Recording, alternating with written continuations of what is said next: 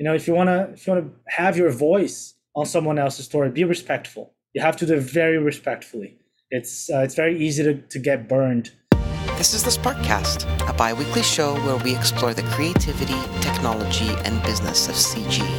I'm your host, Marina Antunes.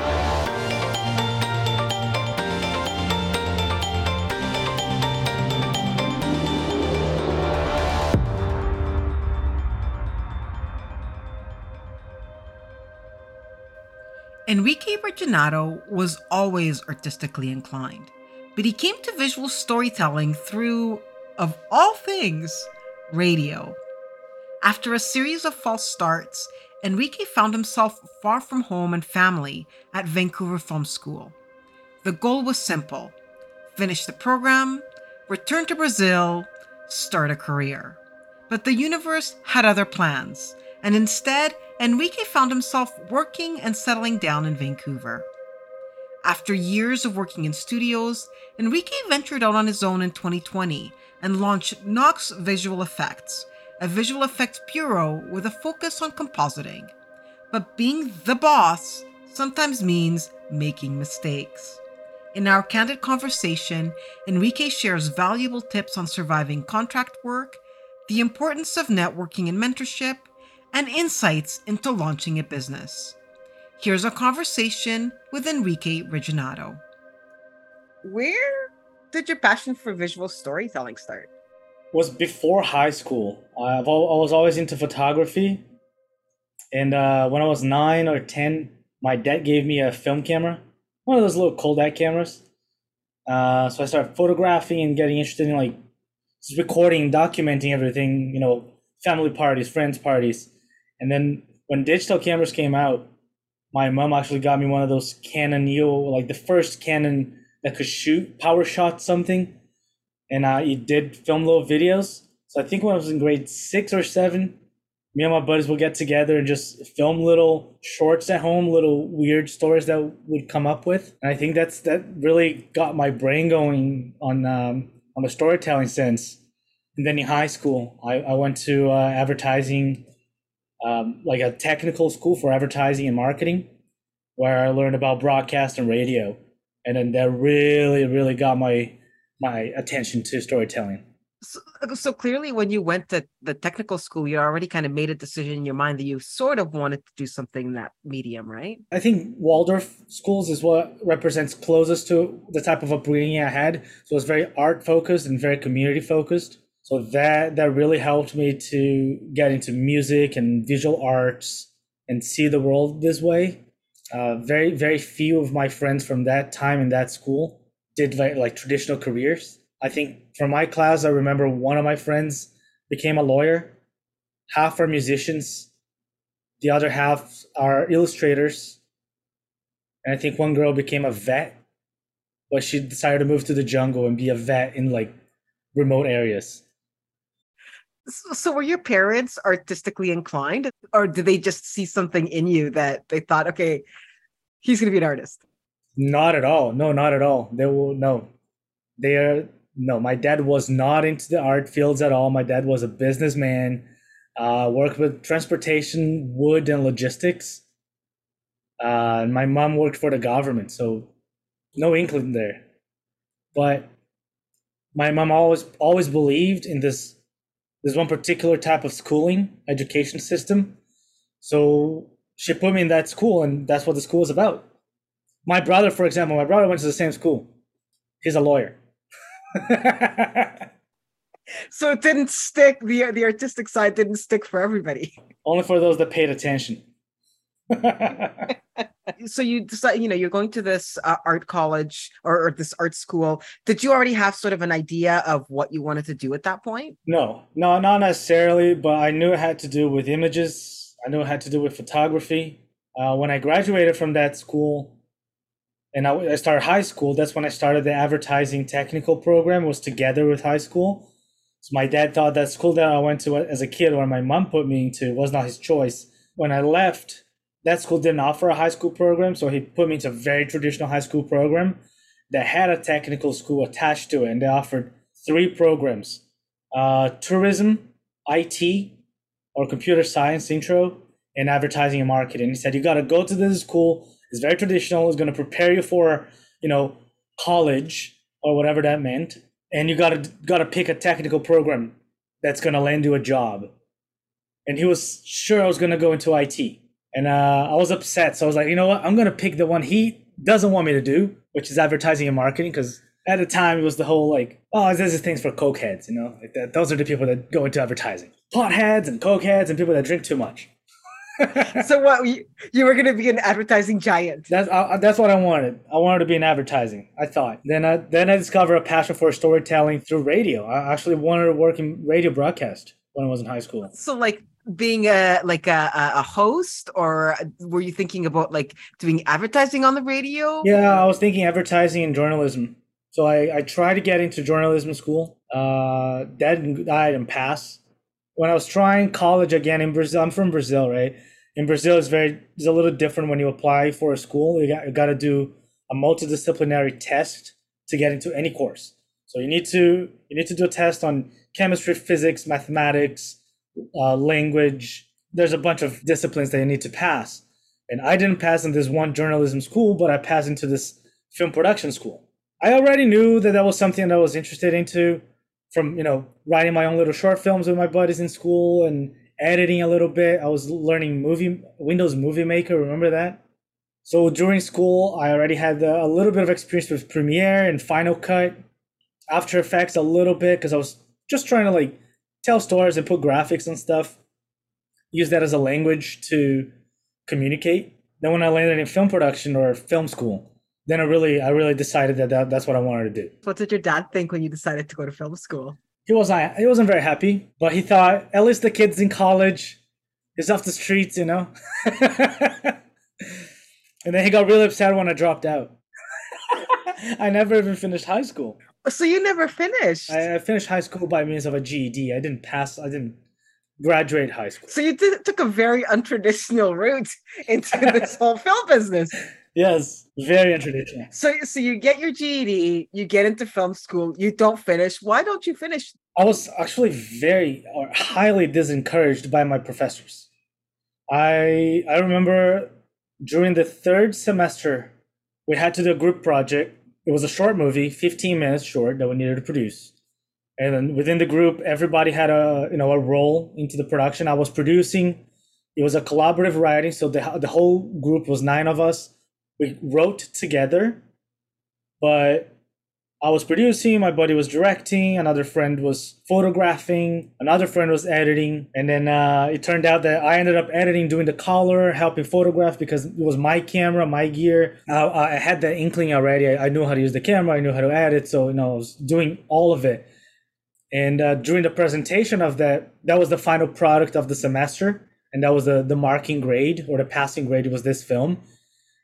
In the middle of the film, during the presentation, one of my directing teachers, she stood up and she said, "You're either going to be in film school your whole life or you're not going to be in film at all." And she didn't let me finish the presentation. So I was not very encouraged to do it. But I was getting freelance jobs as an editor, editing little commercials or marketing videos, company videos, birthday parties, weddings, stuff like that. So, I had a foot on the door by all means. Oh, but I should get back to this one funny story. While in high school, while trying to figure out which way to go, if I wanted the radio broadcast, I started phoning advertising agencies and local film productions in São Paulo to ask for an experience day. So I was offering myself for a day to shadow somebody in the company, fly on the wall. I was going to zip my mouth and just watch someone work for a day. And it turned out my mom knew a guy that knew a woman that was married to a guy that knew somebody, etc. So they said, yeah, coming in for an experience day. It was an advertising production house. They did production and post-production for advertising. And when I got there on the day, the guy opened the door to me. It was a big house. He said, "Oh, you're the kid. You're here for the internship, right? Can you start on Monday?" So I think I took someone's job, but I started doing After Effects work for them part-time while I was in high school. And then when I got in film school, I already had the job experience, so I started getting more jobs. And then on the third semester of college, My girlfriend at the time had mentioned to me that her cousin moved to Vancouver to attend film production at Vancouver Film School, and how he got a really cool job at Warner Brothers. So I thought, oh, maybe I'll give that a shot. I dropped out of college and I moved to Vancouver. You make it sound so easy, but it's not exactly easy to leave home, go somewhere where you don't really know anybody to go to school. Yeah. And that was the third time of me doing that already. Okay, so you had experience doing this already. While I was in high school, I was very fortunate that during one of my summer breaks, one of my mom's very good friend who was from California, she was moving back home to take care of her ill dad, and she invited me to come live with her during my summer break. So we hustled up some money, got a flight ticket, and she took care of me for 2 months. I had no expenses for 2 months, but I lived in California. So I learned English, I skateboarded, I took photos, I did skate videos, went back home, finished high school. And there was a little stint in between high school and college where I moved to Dublin, Ireland, to study web design. I was just trying out things, you know. It turned out when I got to Dublin, the program was canceled on my first day of class. So they just gave my money back and a temporary work visa. So I worked at a kitchen for a couple months. Figure out, I'm already out here, might as well just do something. So I was there for 6 months working in a kitchen. And I thought, you know what? I had the money back. I had a check in my pocket with the amount of money I paid for the program. So I was trying to hustle up a little more money to go to a film production program in Ireland. But then I was like, you know what? Let me go back to Brazil. Let me try journalism. I want to go back into radio. Landed into film. And here I am. Okay, so you come to Vancouver to take this class. Were you already registered when you came, or did you just sort of come and winged it? No, I applied to Vancouver Film School, Van Arts Art Institute, and then Vancouver Film School had a very, very good marketing program. So they reached out to me via phone, and I thought I was a very important person for somebody to call me from overseas. So they said that I was accepted into school, and then I had 2 years to pay for the program. 1 year before I even came to Vancouver, and then the year while I was here in school. So we figured out some finances at home. We figured that if I had started paying a year before I came, I could actually afford it. And then I financed the rest of it in a couple of years with the bank. So you start sort of planning, you're going to be coming to Vancouver to go to school to study. What program did you apply for that you got into? I applied for the 3D animation and visual effects program. At the time, I was already working. I had worked on sets.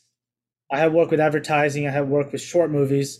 I had worked with music videos, edited a few music videos while being on set as well, started filming, behind the scenes.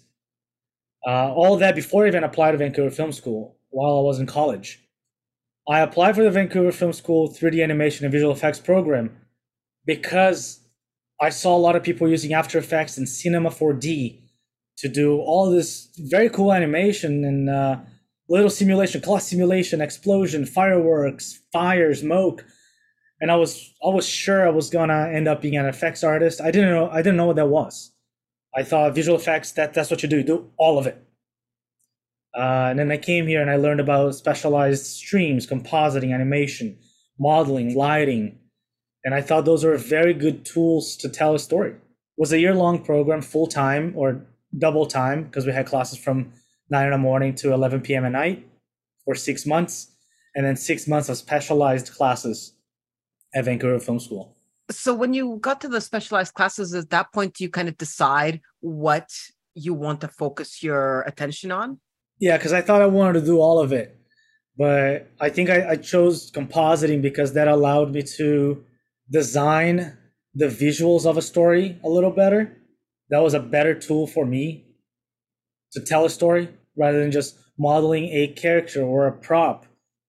Awesome. I am going to be helping to tell a story that way, but compositing really allowed me to build the final visuals and use elements from all the other streams to put the elements together to actually, tell the story better. Once you were in school, did you have any sort of inkling as to whether you were going to stay in Vancouver or if you were going to go home?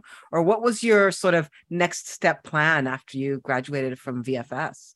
My plan was to graduate on the year program and then use that leverage to go back home and get better paying jobs or work with bigger production houses. But then throughout the program, I learned that I could apply for a work visa in Vancouver. So I did. I got my temporary work visa. It was a very hot market at the time. It was a bit of a boom. I think that was back in 2012, 2013. So there was a very good traction happening in town. A lot of Los Angeles companies opened up satellite branches up here. So I was fortunate enough that Costa Visual Effects hired me for a season, and they extended me, and then that gave me the opportunity to apply for my residency. And that's how I stayed in Vancouver for 10 plus years. You've worked a lot on episodic television. And I think the beginning of your career was really focused on episodic. Was that a personal choice? Initially, it wasn't by choice. It was, I got hired to do an episodic project. So I did that episodic project. And then I started hearing all these horror stories about people that went to feature film and how they worked this mad hours and they were just a cog on the wheel and they were just doing this one little job and they were a number on a seat. And I've always had interest in trying it. But I had all these other very appealing offers to work in episodic, a much faster pace, having the opportunity to wear more hats, having my work and my name be a little more than just a number. So I think I decided to stay within smaller companies because I recognize the value in being someone bigger in a smaller team. So I've always avoided the very large teams at very large companies, and I stayed within the smaller houses. And I mean, you did move around to a couple of different places and worked at a number of different studios. And I'm curious about your experience with onboarding, and if you have tips for individuals, because I mean that it's very common for people to move around through various studios. What have you found over the course of your career, or some of the sort of key things that people could keep in the back of their mind for making the onboarding system easier for themselves? Oh man, that's a good one, because each company is very different.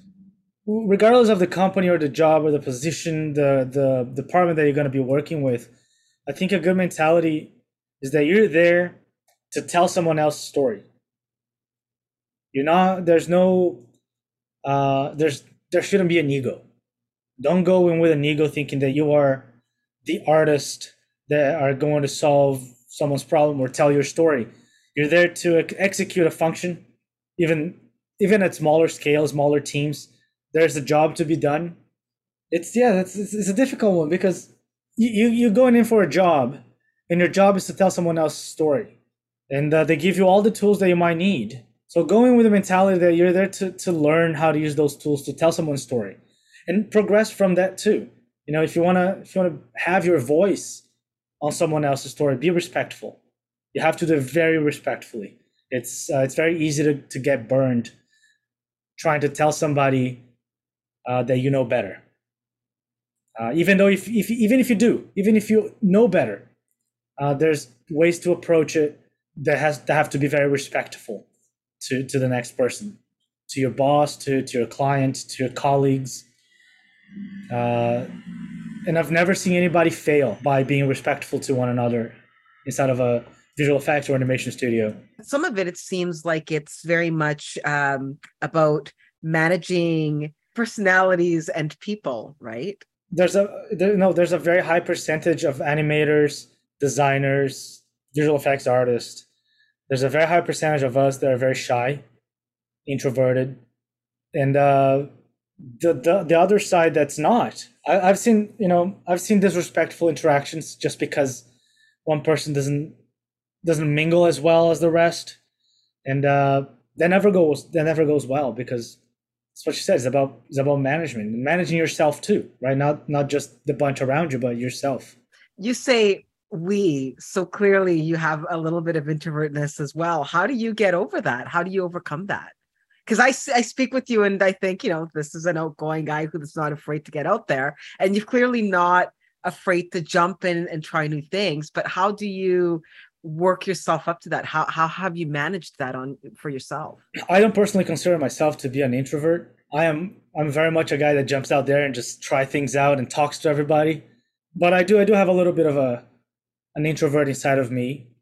A way that I like to not manage that, but use that to my favor is to, and it took me a while, don't take me wrong, it took me a while to realize this, is to know when to be quiet, is to know when not to try to be the smartest guy in the room.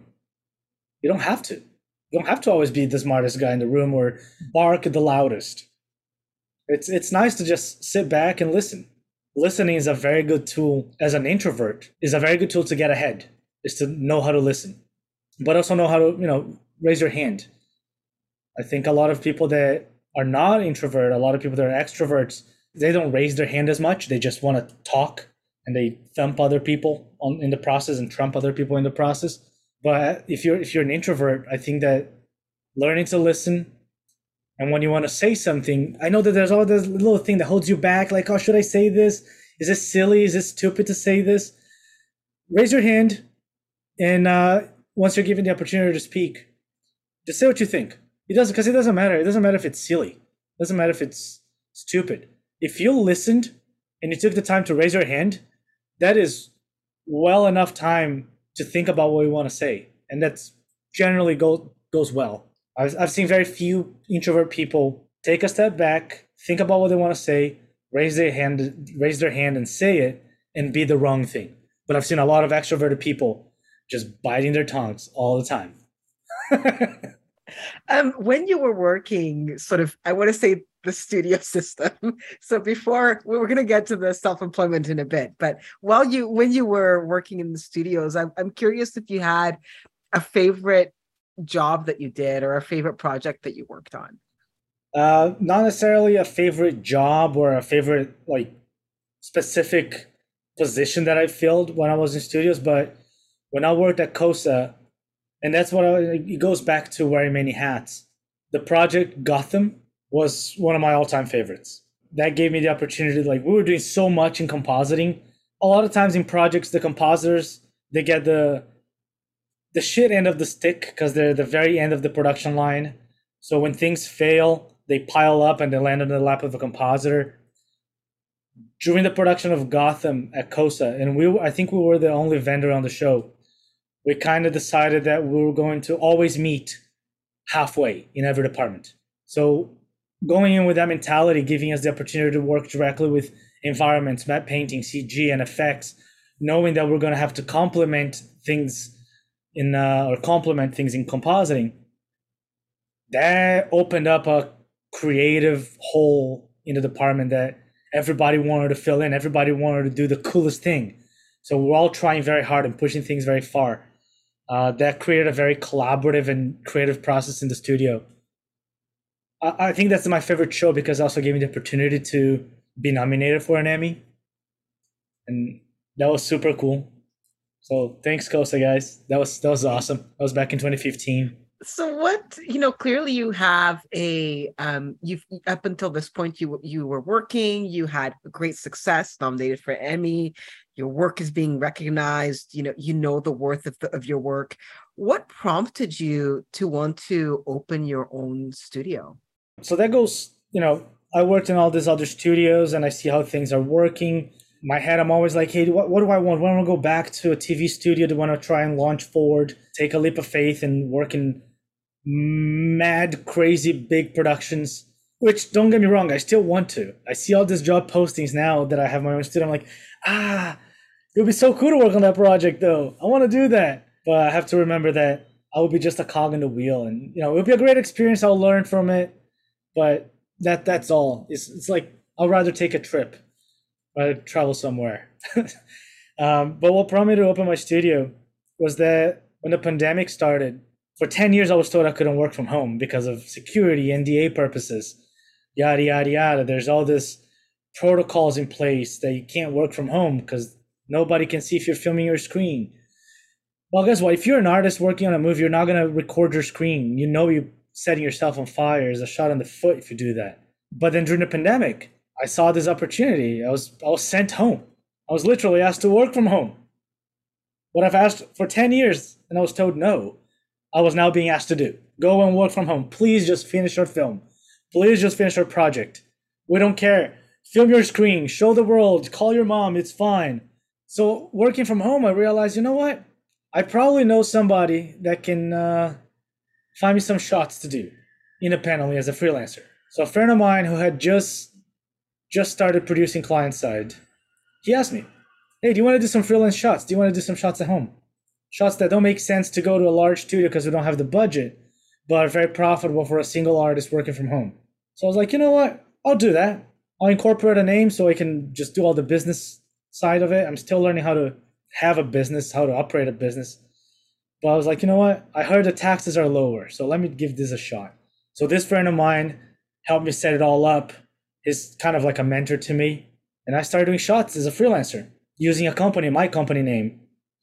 And then one thing led to another, and a couple shots became a sequence. And then my friend heard that I was freelancing and asked me to supervise her entire film, like an indie film, because I had on-set experience. So she invited me to be the on-set soup. I met post-production supervisor on set who recommended me to a couple commercial guys. And then one thing led to another very organically. I freaked out in the beginning because I didn't know what I was doing. I picked up way too much work. At the time, my brother kept telling me, just say yes, pick up all the work, and then figure out how to do it. And then, 4 a.m, I'm full of stomachache on the floor in my living room, shaking my head in a fetal position. Like, oh my God, am I going to finish this? Am I going to do this? My girlfriend's like holding me by my head. You got to get through this. Just hire somebody.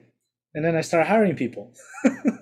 Now I have an office in downtown Vancouver. Do you think you ever would have taken the leap to start your own company if the pandemic hadn't happened? I thought a lot about that. And the answer is no. I would have not done it.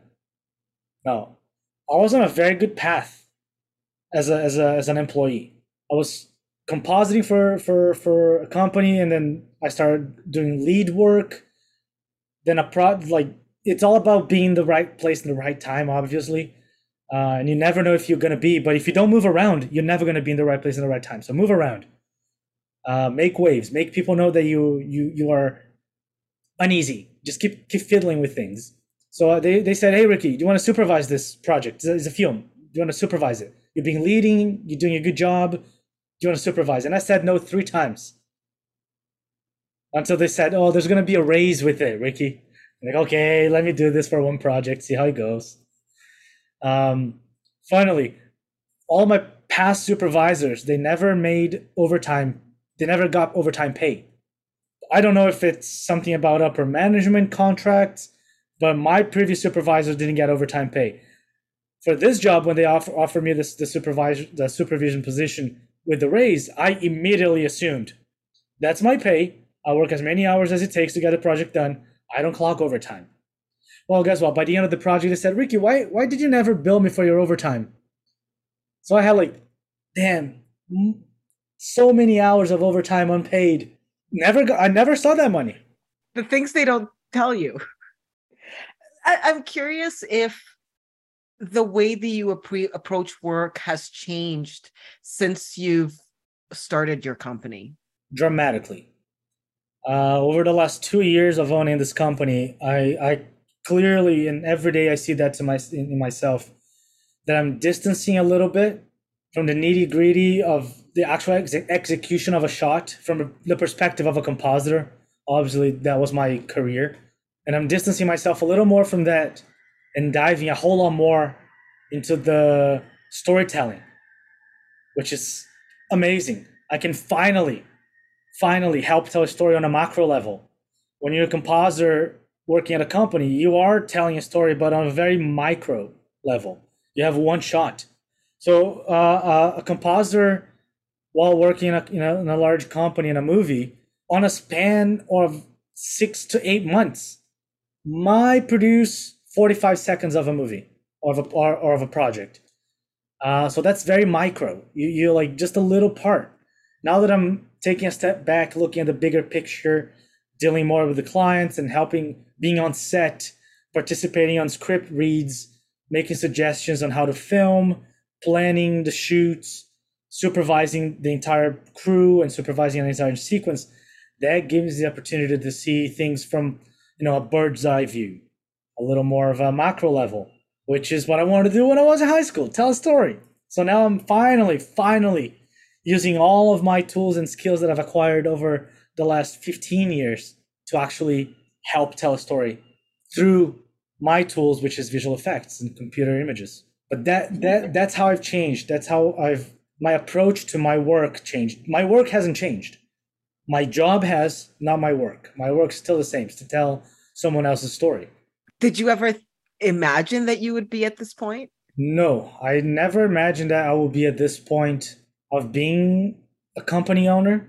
I wanted to supervise. I've always wanted to supervise, and I want to do a little bit of consulting as well.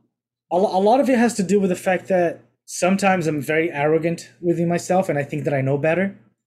And I see people doing things that are not the way I would have done it. Not necessarily wrong, but not how I would have done it. And I always want to be like, but can I just say something? Can I help you do it better? I've learned to raise my hand, take a step back and listen before I, bite my tongue. So I've always want to supervise and consult because I wanted my opinion to be valued in that sense. I want somebody to ask me, hey, how do I do this? You know how to do this. How do I do this in my movie? So to me, that's the consulting, that's the producer or supervisor that I wanted to be. And hey, I got my own company, so I call myself whatever I want now. I am a supervisor, producer, consultant. You mentioned that, you when you started your business, you didn't really know what you were doing on the business side of things. Like clearly you know how to do the work. Clearly you know how to work with people. You certainly know how to network, but the business mindset is a little bit different. Was it sort of learning by mistake? Did you have a lot of input from your mentor? What was that process like for you? And do you feel that you are now at a place where, you feel comfortable with the running of the business? In the beginning was a lot of learning with my own mistakes. I still learn with my own mistakes. Every project is a new challenge to me financially when it comes to the business of it. But there were times where, I charged the client. I was like, oh my God, this is so much money I'm charging this guy. And then he accepts my quote or my bid. And I'm like, this is insane. He's going to pay me this much money. Then I realized that I got all these bills that I have to pay, all these people that I got to pay. It was a mess in the beginning. So the first thing I did was to ask this mentor friend of mine, what do I do? How do I make sure that I'm never in a bad spot? Or how do I make sure that it's as smooth as possible? So he gave me 2 tips. He said, hire a lawyer, hire an accountant. Those should be your first 2 hires, Ricky. So did you call your brother? Oh no, he was in law school at the time, which is funny because he wanted to go into financial law. So he would have been the perfect guy to work with me. No, I had a personal accountant that also did business. He still works with me. And then my mentor friend introduced me to a lawyer and a financial, what is it called? Financial advisor, who really helped me set up the business. Contracts, bank accounts, credit cards, bookkeeping. Nobody held my hand and said, this is how you do it. But they gave me all the resources, all the good YouTube channels, books, journals, magazines to read. And to answer the last bit of your question, no, I'm still not comfortable doing this. I won't be for the next 10 years. As a creative who is also now a business owner, so you have to keep your creative mind like creative and open to that process, but you also now have this other mindset, which is the business mindset that you're always having to keep in mind as well, because you're not just now looking after yourself, you also have employees that you're always also part of the equation. How do you balance those 2 things, because they generally work like 2 separate parts of your brain? I think the hardest part or the hardest leap is to learn to trust. When I hire people, there's always a little bit of a trial period. If anybody passes this trial period with me, I'm very comfortable just trusting their skills. And I make sure that I try to learn what they're good at, their weaknesses and strengths. So I make sure that we can assign tasks and shots to them that we know we're setting them up for success. This is something that was done to me. This mentor friend of mine, he was actually my boss in a couple of studios. He was my supervisor and had a studio. So he made sure that whatever I was doing, whatever was assigned to me, was to set me up for success, or tasks that they knew I could accomplish with 90% of comfort, 10% of pushing, 10% of challenge, 10% of next boundaries. To me, the biggest challenge in separating those two mindsets is, from a creative standpoint, make sure you can empower your artist to do what you need them to do from a business side. And then from a business side is to trust that you've done a good job by empowering them, that you can let go, that you can just take a step back and watch them do the job that you should have been doing. So it's a bit of a, can we say bad words? It's a bit of a mind fuck. But as soon as you learn to trust, I think it's an easier gap to fill.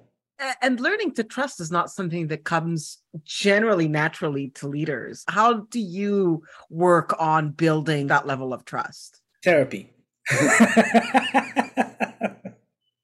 My therapist told me in the very beginning, when I started doing therapy for various reasons, the hardest part about trusting was to understand where the mistrust comes from. Why do you not trust? What stops you from trusting? A lot of the times for leaders, and I spoke to a lot of other, great company owners and leaders, people in leadership positions, management, that the lack of trust in somebody comes from the place of thinking that you know how to do it better than everybody else, and that nobody can do it like you would. You know that saying, if you want something done right, do it yourself? That's crap. If you want something done right, make sure that you communicate your expectations on how it should be done. Empower the next person to do it how you would have done it. Explain how you want it. And then listen when they suggest something else. Because guess what? They might know an even better way. And then you can probably combine both ways and come up with something even better than what you expected. So once you try for the first time and you see that you were not always right, that your thought process was not the best possible, but the collaborative, the hive mentality was the best approach, it becomes easier to trust. It becomes easier to take a step back and see yourself from a bird's eye view and be like, look, you see, you worked that one time. Just do it again. Just try it again. And then you get comfortable at it. We're talking a lot about the balance between, work and business, but what about the balance between work and personal life? I mean, as an quote unquote cog in the wheel, generally speaking, you're probably going to go home at whatever time, and then that's it. Like, you do the job, you go home, the job is done, you don't have to think about it anymore.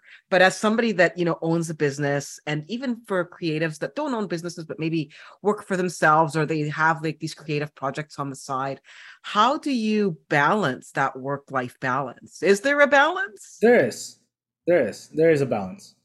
There's two types of balance. The one, the creative side when you're an artist, a cog in the wheel, and the balance when you're a business owner. From the perspective of being an employee, being an artist, working for somebody else, I think the balance, a lot of it comes from imposing that you're gonna have your own balance, that you're there to do a job. You get paid for the hours that you work, and then you go home. As a highly creative individual, sometimes you go home and you're still thinking about work, even though you shouldn't. One thing that I've always done in the beginning of my career, and now I make sure that I do with my girlfriend at home, is that we take some time to talk about our day, to meditate, not meditate, but what's the word I'm looking for? To process our day out loud. It takes 30 minutes, 40 minutes a day to do it. It really helps to decompress. It really does. Really gets you get it off your chest.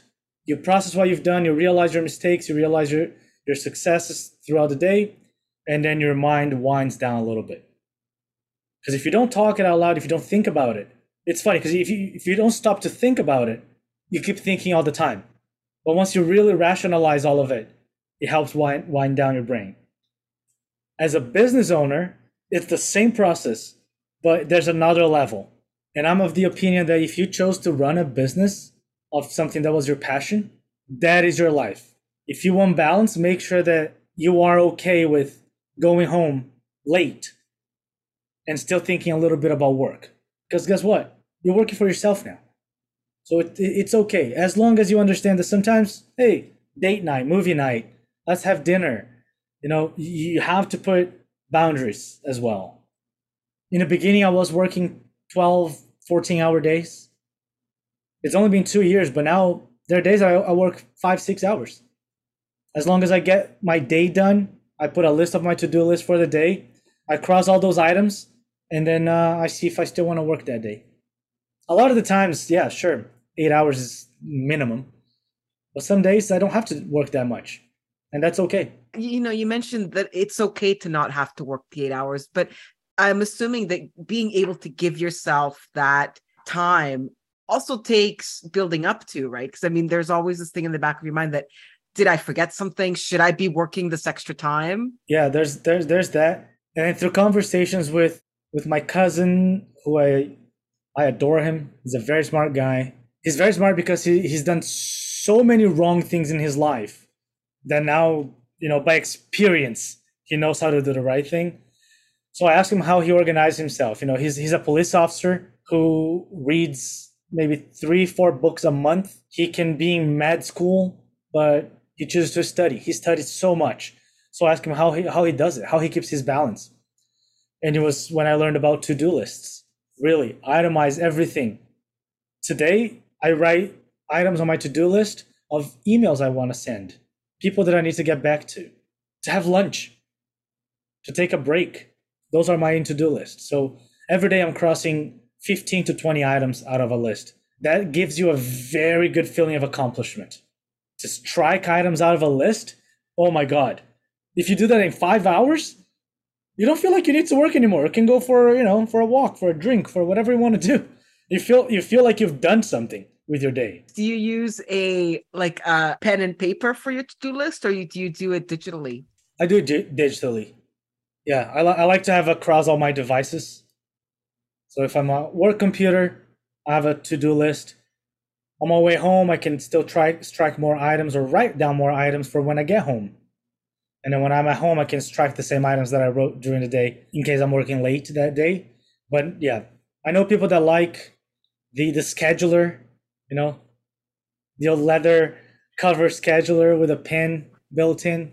Palm Pilots were the thing. Exactly. Remember Palm Tops? Yeah, totally. I still have Post-its are my best friend, and I still have a couple of notebooks laying around on my desk all the time. But for my to-do list, I like to spread them around digitally across my devices. That's how I like it.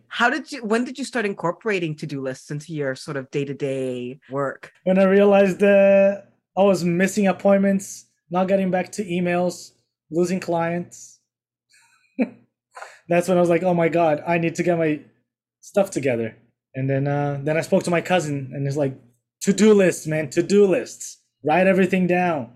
You started your business during the pandemic. So, for the majority of the time, you've grown your business over the course of the pandemic. And now things are starting to open up a little bit. As someone that has a business that works, in visual effects, how do you see the changes that have occurred sort of over the last 2.5 years, changing the way you work going forward now that things are kind of going back to pre-pandemic times? Is it pre-pandemic times, or is this a new way of working? There's a word that goes around that kind of summarizes to me the future of work in this industry, which is hybrid. There's the pre-pandemic approach to things, and then there's the pandemic approach to things. Number one, being able to work from home. When I was working from home, I loved it. I could cook my own lunch. I could do laundry. I didn't have to waste half my Saturday on laundry. I could do it during the week on a Wednesday. Who'd have thought? And then pandemic came and changed all these things. We couldn't go to work. We couldn't film in the same way. So that created different challenges for us in visual effects. That, internet and global infrastructure, cloud services, a lot of those things grew during the pandemic.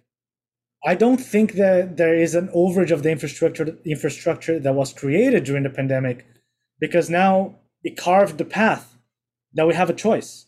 We can work in this hybrid way of working from home, working more independently, new approach to the way we film things, A lot of the times you need to spend a lot of money to get two actors on the same day on the same spot. And then now, if somebody breaks their leg, oh, actually, that's the saying. If somebody breaks their arm, all right, they can't film, or they got COVID, they can't film. Hey, we got techniques in place to accomplish the same job, to stitch it all together and still have a movie at the end of the season. There's been obviously conversations about, well, what is the future? Well, what it holds, you see Star Wars or Mandalorian, and they're doing all this crazy, awesome magic with stagecraft and virtual productions being booming. Virtual production is nothing new, but now it became a tool of the pandemic, and it becomes a tool of future storytelling. I like that a lot of different companies or different industries like gaming and film, which always overlapped slightly, are now converging. To me, those are results of the future. Having volume, being able to do volume captures in volume stages. Heck, I just saw a demo of a markerless mocap capture. Beautiful. All you need is two phones, and you can do a mocap of you. So there's all these new things. AI, gosh, AI art. Everybody's heard about it by now. Even my grandpa asked me about it. Not kidding. My grandpa's 98, and he's like, "Oh, I heard about computers making images by themselves." True. I think people spent way too much time at home during the pandemic because there was nothing else to do. So they created amazing tools, amazing things for us to use in our future careers and future work and future projects. You've brought up two other points that I think are really interesting. The first being how working from home changed how you as an artist worked, because the work was still getting done. Mentally, it almost sounds like you were in a better place because now you had more time to do things that you wanted to do, but the work was still being finished and delivered as it needed to be. Yes. Yeah. I don't think productivity fell. As a matter of fact, I think it rose up during the pandemic for our industry. I read a bunch of articles about working from home, the pros and cons and the benefits. Obviously, if you work a factory job, you have to be at the factory operating machinery. If you're a driver, you have to drive. You can't work from home and maybe very soon. I think that in our creative industry, nobody lands a job in a visual effects or animation studio because they were applying for jobs. We're not filling shelves on Walmart. I'm not saying that that's a bad job, but that's a job that requires less education and training. To become a visual effects artist or an animator, there's so much training involved that for you to end up in one of those facilities, you wanted to be there. You wanted to do that job. So I think giving those people the opportunity to do that job from their houses, a lot of us already, introverted people, hey, much better. I don't have to deal with the craziness of 300 people next to me talking and talking and talking, and I can't handle that. Beautiful. I don't have to get out of my pajamas. I can cuddle with my cat, my dog, my parrot. I don't know. But being able to work from home and balance.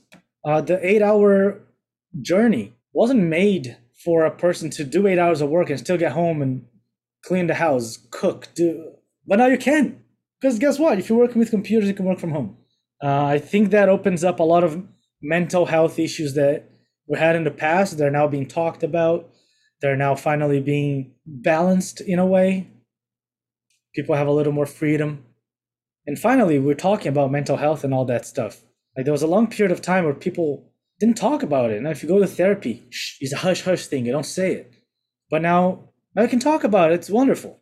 The other thing that you mentioned was how, these tools that sort of came more to the forefront throughout the pandemic are sort of changing how we work and into the future. You were in the creative field and you're a storyteller as well as part of that job. What do you see as, the biggest challenges coming down the pike as someone that works with both the creative side and the sort of the tech side where you have to get those jobs done? I think from the perspective of, working in the industry, having those tools is incredible. They are here to make our life easier. So learn them and take advantage of them. They're not here to take our job. There's been a lot of discussion about, they're going to take our jobs. No, they're not. They're not. If we learn how to use them to our own benefit, we're just going to do our jobs better and faster. That, to me, that's the ultimate goal and result of artificial intelligence, machine learning tools. Of course, the con side of it, or the cons, is that now our clients know those tools are out there. They know that we can do our jobs faster and better, so they will push us. But hey, that's what film is about, right? That's what storytelling is about. The art pushes science, and the science pushes art. It's a good way to keep evolving. 50 years ago, we had to hire somebody that could draw with a pencil. Guess what? It's a very important skill to have. But that evolved. It evolved with the digitalizing table, and then now intelligent tools, artificial intelligence tools that you can use, that even if you don't have the skill to draw or conceptualize a whole idea, because that's what we do. We conceptualize ideas, and we make ideas come through.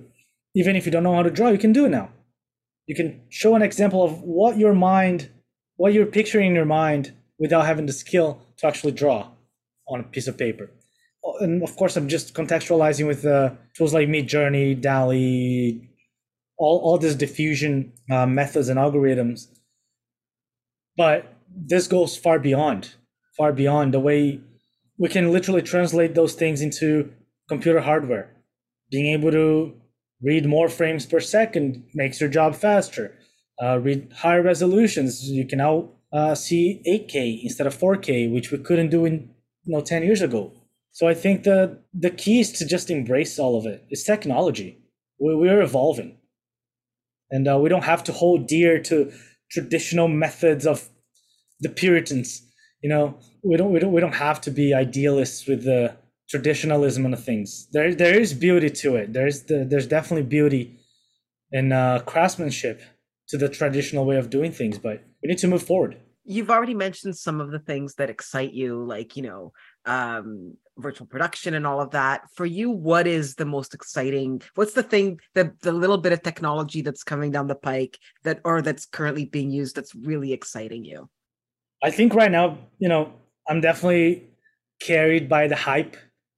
I think it's AI art generation, prompt to image or text to image art. I cannot draw, but I've always wanted, when you're trying to tell somebody, I had this idea, and I think it would be really cool if there were mountains back here, and somebody has to imagine what you're saying, and it's always an interpretation. But now I can communicate my ideas a little better. So I'm very excited about that, using those tools to quickly conceptualize what I have in mind, and also to exercise my creativity by typing all these crazy words that come to my mind. My mind goes really fast sometimes, and then putting all those words and seeing like, okay, is this what I want? Is this how I thought of this? And sometimes it's a very pleasant surprise. So I'm excited to see the evolution of that and how we can transform that into video. I'm very excited about mixing techniques, mixing mediums, using maybe I use that to generate textures that I then project onto a little mocap of me that I shot with 2 phones, because I don't need to have a studio mocap anymore. I don't have to wear a funky suit full of little ping pong balls. So I'm excited. Okay, so if I am to, in short, summarize my answer here, is I'm excited about mixing the mediums together. Where do you go to learn about all of these new things that are emerging, but outside of whatever it is that you pick up from working in the industry? A lot of it comes from social media to me. I am not the most active person on social media. Like an old person, I use Facebook more than anything else. Bad. That's bad. But I think, like anything, just like we medicate ourselves with drugs, we take Tylenol, that's a drug, but we take it consciously of what we're doing. So like with social media is the same approach for me. I make sure to insert myself into social groups in social medias that I know are not going to be degrading for my day-to-day. As a matter of fact, tools to me like Instagram wasn't going anywhere for me. I was just wasting my time. I wasn't focusing on other things, so I deleted off my phone. So I focused only on the things that were aggregating, not sure if you use Reddit. I started using Reddit during the pandemic. It's an endless world. It's like playing an open world game, but you play all the characters at once. You don't even know what's happening there. But as soon as you start filtering the communities you want to follow, the people you want to see, then I think the creativity and the focus comes back. Obviously, wonderful conferences like Spark CG, those really helped me. I owe a lot of my career to Spark. I can't lie about that. I was going to ask about, volunteering, because you started volunteering with Spark very early on, and you volunteered through, a big chunk of your career, basically right up until the pandemic. You were volunteering. What was the benefit of, giving your precious time that you could be spending at home or with family or with friends to give back to the community? Why was that important to you? Well, initially, I started volunteering when I was still a student. I thought it was a very good way to network, especially when I learned I could actually get a job here because I had a work visa. So Spark really helped me network, and I actually got my first job because, word of mouth. Hey, Ricky was a volunteer on the floor at Spark. He was putting up banners, and, he knows how to take a step back and actually listen. If he's applying there, there you go. There's a recommendation. So I got my first job because I was recommended from a Spark supervisor at the time, Barbara. So I kept volunteering because I was very grateful for having the opportunity to be here in Vancouver and, be invited or accepted into the industry and, get my talents actually recognized. So I was grateful that I was surrounded by extremely talented artists. I never thought I was the best artist in the room ever. I was always my friends were so much better than me, and I just wanted them. I wanted to see them succeed because I was like, how can I get a job, and that person who's clearly much more qualified than I am just can't find a job? And I realized, well, I was recommended because I'm here. The whole thing with the right place at the right time is, if you're not somewhere at some time, you're never going to be in the right place at the right time. You're just never going to be. And my friends were not being. So by means of volunteering, I found a little good spot to give back, to help the people onboard new volunteers, work at the job fairs, hustle up with all the students and be like, hey, you got that table, learn about other recruiters, and, be able to give back in that sense. That was great when I was volunteering. Kind of sounds like I stopped volunteering. It's just that. Well, no, you're still volunteering, just in different ways. I changed my focus on how I volunteer. Yeah. But this goes back to, I'm always interested in knowing what drives people to give their time. Part of it is, wanting to give back, but there's clearly something that you're getting out of it as well, right? I know when I volunteer my time, I feel like it's a great feeling to be able to say, or to just know that I am hopefully making somebody's life a little bit better in some way, shape, or form, even if I don't see it directly. I'm curious, what is it that drives you to still give your time? I think that's exactly is the feeling, the rewarding feeling of gratefulness for seeing a little spark in someone's eye, for knowing that somehow I've helped somebody, either be better through the means of feedback. Even giving feedback is a way of volunteering to me. But specifically with Spark was networking with new people, helping those students that were being onboarded at Spark or coming to job fairs or coming to the events, who weren't as fortunate as I was to understand that the importance of networking, the importance of raising your hand before you speak and listening, is to be able to, in a way, use my volunteering time to mentor. It happened a lot that I was volunteering and I was just a student volunteer, and then I start becoming a supervising volunteer when I was supervising the career fairs here in Vancouver with Spark, and then recruiting new volunteers and then passing the torch and seeing them grow and succeed. To me, that was incredible. That was my drive, is the renewal process of, I go out as a volunteer, but whoever came after me is being brought up and is being setting up for success. And I don't want to be presumptuous, but this sounds like kind of your approach to business. It is. It is. It's a mindset. It's a mindset that I take. And it's funny because when I first started hearing about mindsets, it's all about mindset. Like, what the heck is a mindset? But it's literally something that you think, that's how I'm going to do this, is a workflow. My mindset of going to the kitchen. I know I'm going to get through this door and get through that door. When I get to the kitchen, I'm going to open the fridge. And I'm going to look inside and I'm going to close the door because I don't know what I want there. But I know how to get there. It's decision making. Mindset is decision making. I decided that this is how I'm going to think. So I decided that I was feeling like people were giving me the opportunity. They were listening to me. They were helping me with my career. So I decided that I was going to do the same thing for other people. So it's all about mindset. 15 years in an industry is a long time. And, you've learned a lot over and had a lot of experiences over the course of your career. What would, if you could change anything, would you? I'm very happy where I'm at right now. And I think that if I were to change the slightest thing, it wouldn't have the same effect, the same result. It's the butterfly effect. I wouldn't want to risk it. And if you had a tip for someone that's interested in going into visual effects, what would you say would be the key thing that they should keep in mind? The visual effects and or animation, everything falls into the one umbrella of visual storytelling. Using a tool or pushing buttons on the software is just as tedious as working at a warehouse accounting for inventory. So if you want to do this, you have to have a passion for telling a story. This job is just a tool. The better you do, the better the final picture is going to be. But a bad story is still a bad story, right?